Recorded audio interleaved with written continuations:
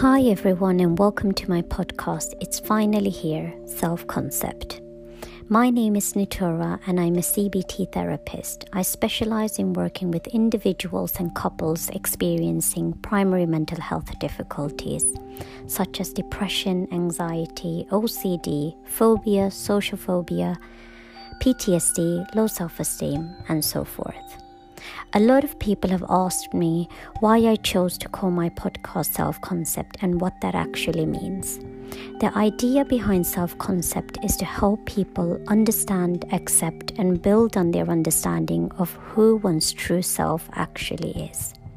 So I'm starting this podcast with a segment called Accepting and Committing to Your True Self. In today's episode, I want us to explore what accepting your true self actually means. People often strive to be happy. They often say their goal is to be happy, which is derived by the expectation that humans are or should be happy by default. However, looking at the science and biology of human existence and considering the nature of evolution, humans are actually wired to survive by default, meaning that we are naturally, instinctively prone to noticing danger and threats than we are to finding joy and happiness. When we really think about the fulfillment and purpose of life, it's not so much about how much we do, but the intent in choosing what to do and how to do things. As we try to find the answers of the presence or lack of happiness within ourselves, we often find that the answers to those questions are external. We realize that our fulfillment of life is not based on what we get, but on what we can give. That is where true joy is. You may wonder why. And again, the biology and physiology of our brain show that through evolution, humans are social creatures. We have learned that being part of societies, communities, and tribes keep us safe. Thus, being part of a group means being protected. That is the core of happiness, giving and receiving. So what does this have to do with accepting your true self? How does one identify what features their individual personalities, characteristics, and attitudes? We often judge and criticize ourselves for not being happy, for not having done enough to achieve happiness, and so forth. Accepting your true self means understanding that you exist among multiple constructs, understanding that besides how you're feeling in this moment, there are innumerable moments that you have experienced and will experience in life. Some are superior, some are inferior to the here and now. And in any case, within the existence of life, living requires a collection of emotions, thoughts, and behaviors. Every moment of your existence is illumined by a reflection of your context, your surrounding, and environment. Though emotions and thoughts are internal experiences, learning that these two pass just like external ones can be challenging. However, noticing the ability and power of change within ourselves frees us from self-criticism and judgment. Notice how our thoughts and emotions pass through moments. Emotions are not always constant. There is movement and depth. Letting them be what they are, experiences rather than hooks, is one of the most freeing gifts you can give yourself. Though that often means facing your pains and suffering. Sitting with your emotions can often be scary. A lot of people categorize emotions as positive and negative ones. They name emotions such as anxiety, fear, and anger as bad ones. However, that in itself is judgment.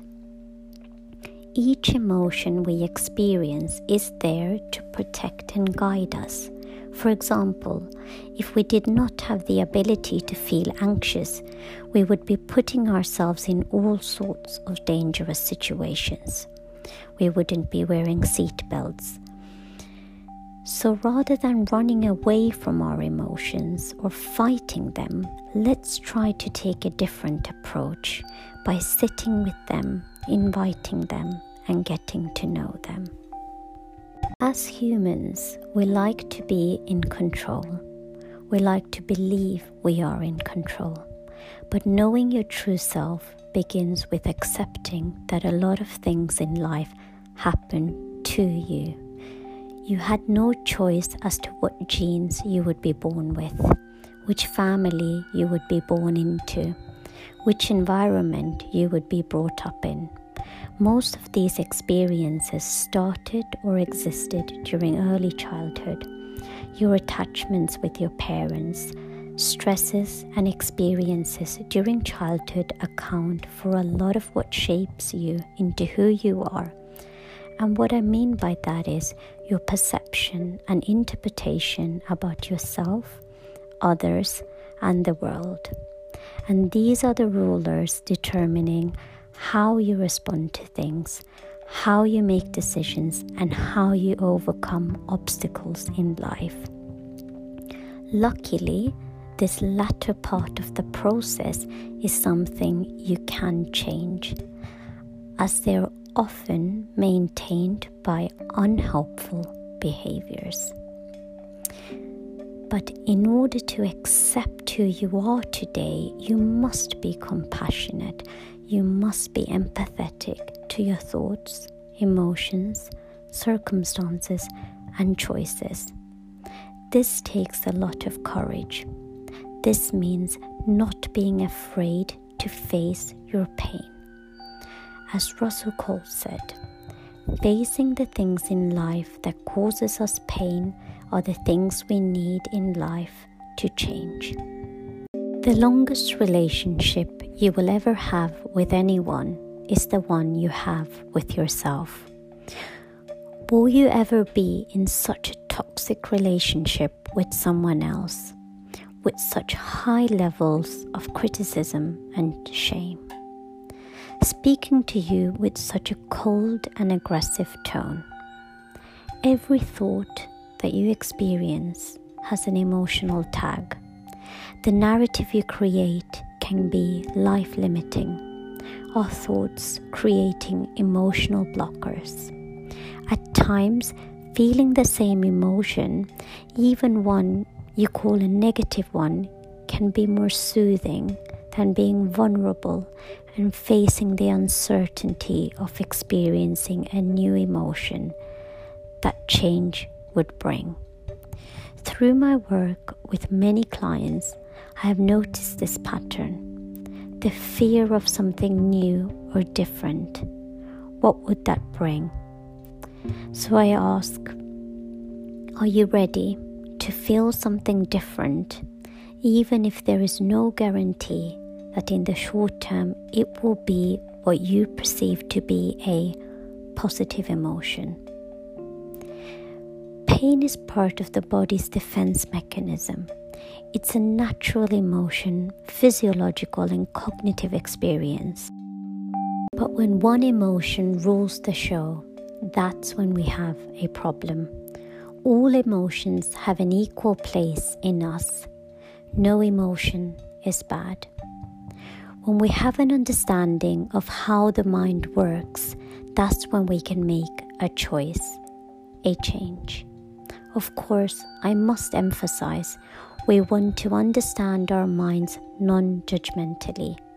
That is the only way to maintain and develop motivation and resilience to make choices and change. One must be ready to feel the unknown, a new emotion, a different depth of an emotion, or even revisiting an emotion in the state that it was experienced the first time, rather than the protected version. This is what we call secondary emotions. For example, displaying anger instead of buried pain or sadness. So by increasing compassion, we reduce the threats of our own inner experiences, and we therefore make space to live a life that is in line with our values.